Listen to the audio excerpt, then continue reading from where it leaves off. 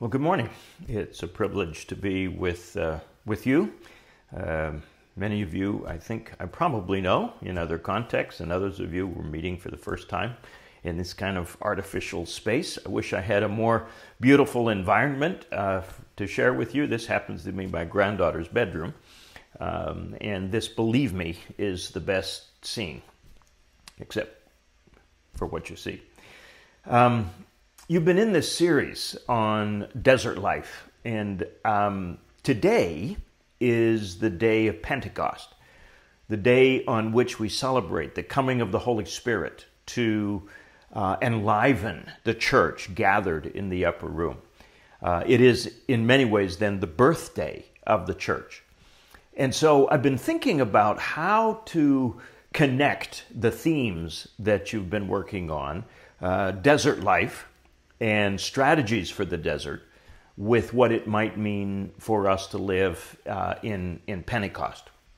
And so with that in mind, I'd like you to kind of turn your heart towards a familiar passage of Scripture that really speaks to this hinge place in the desert, a place of transition, a place of invitation, and a place of formation. It is a familiar story. It is Exodus chapter 3, and it reads this way. Now, Moses was pasturing the flock of Jethro, his father-in-law, who was the priest in Midian, and he led that flock to the west side, to the backside of the wilderness, and came to Horeb, the mountain of God. And the angel of the Lord appeared to him in a blazing fire from the midst of a bush. And he looked, and behold, the bush was burning with fire, but the bush was not consumed. So Moses said, I've got to turn aside and see this marvelous sight. Why is the bush not being burned up? When the Lord saw that Moses turned aside, he said to him from the midst of the bush, Moses, Moses. He said, Here I am. He said, don't come near here. Remove your sandals from your feet, for the place on which you are standing is holy ground. He also said, I am the God of your father, the God of Abraham, the God of Isaac, the God of Jacob. And Moses hid his face. He was afraid to look at God. And the Lord said, I've seen the affliction of my people who are in Egypt. I've given heed to their cry because of their taskmasters. I am aware of their suffering. So I have come down to deliver them from the power of the Egyptians, to bring them to a land good and spacious, to a land flowing with milk and honey. Now, the cry of the sons of Israel has come to me. I've seen the oppression with which the Egyptians are oppressing them. So I'm come down now, and I will send you to Pharaoh, so that you can bring my people, the sons of Israel, out of Egypt. Moses said to God, Who am I, that I should go to Egypt, to Pharaoh, that I should bring the sons of Israel out of Egypt? He said, Certainly, I will be with you, and this will be a sign that it is I who have sent you.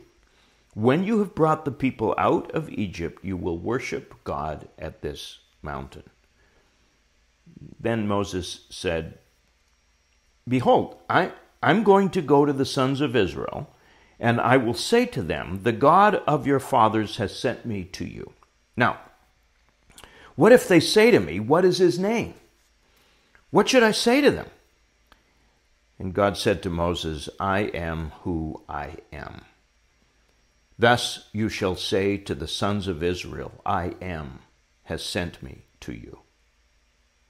This is my name forever. This is my memorial name for all generations.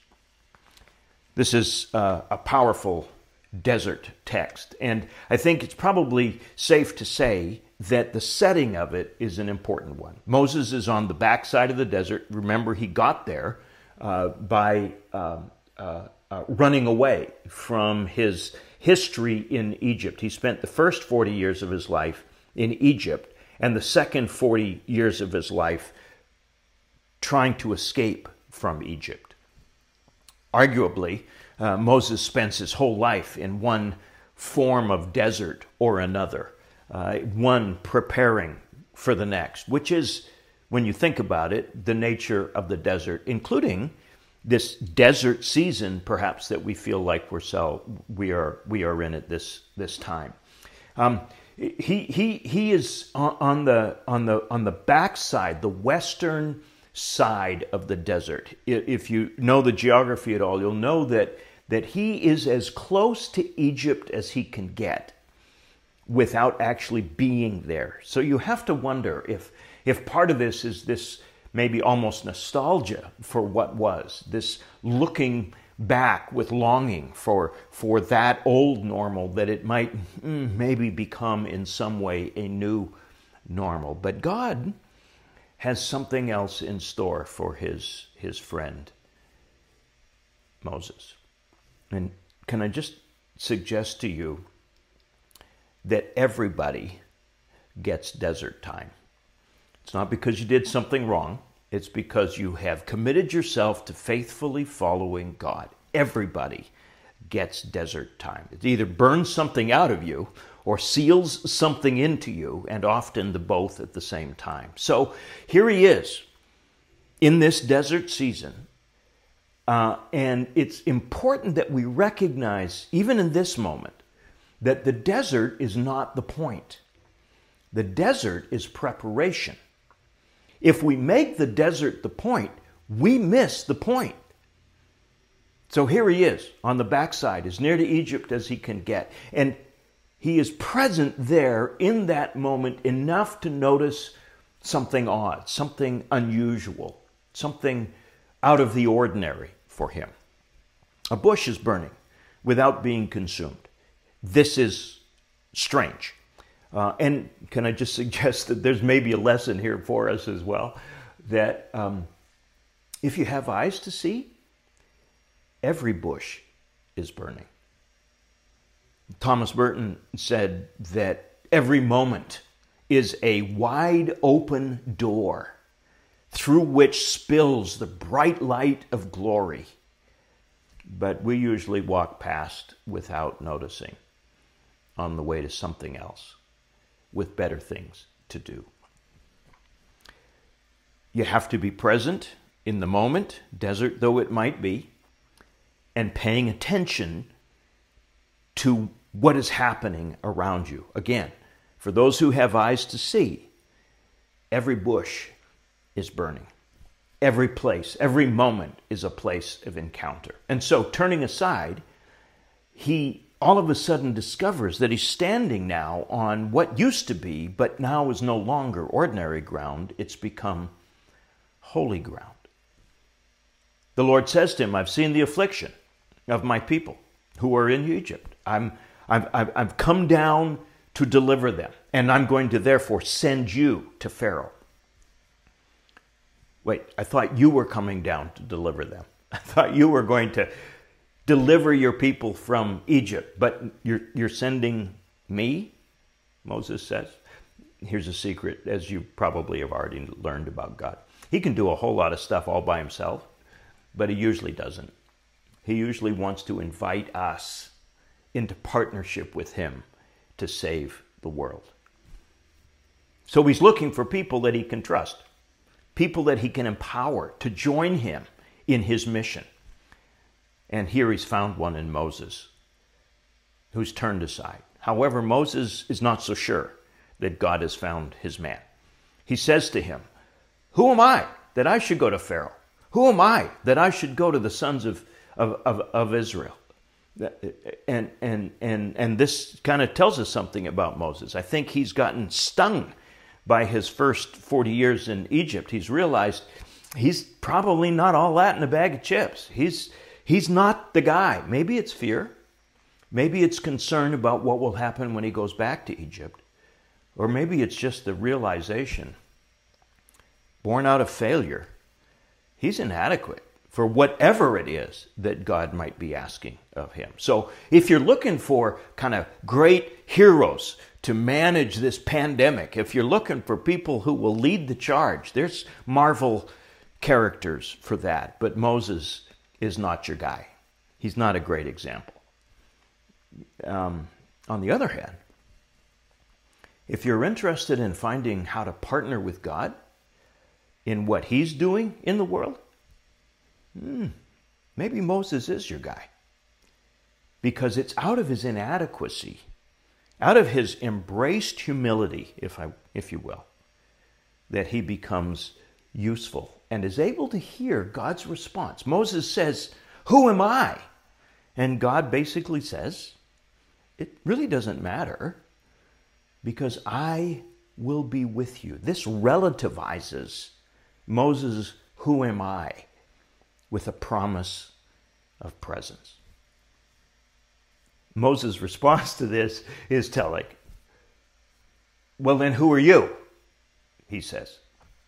"Who am I supposed to say sent me?" That's a good question.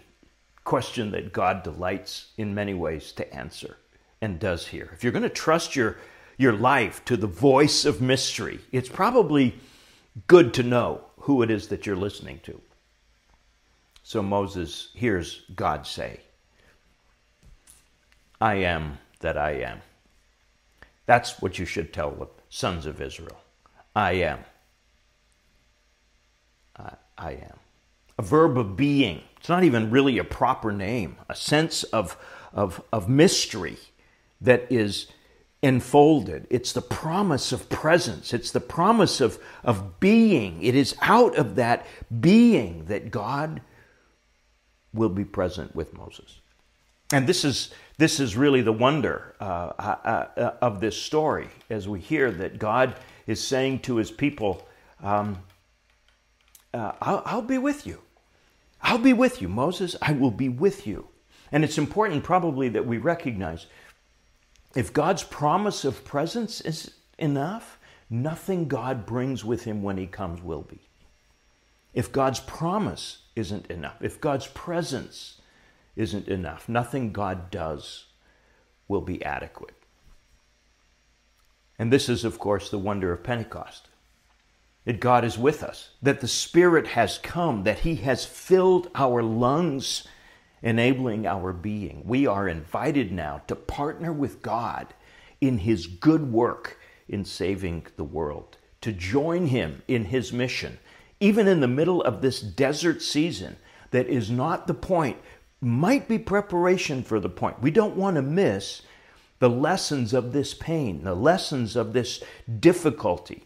We want to bring our inadequacies. We want to bring our insecurities. We want to bring the things that we think disqualify us. But we also want to bring the things that we think qualify us. Who knows what Jesus might do with what you bring as you surrender to him and are filled with the Spirit so that he can send you back out into the world, accompanied by the great I am, the God who is with you. Let me pray for you. Father, I thank you for my friends at Canopy. I thank you for the good work you are doing in and through them.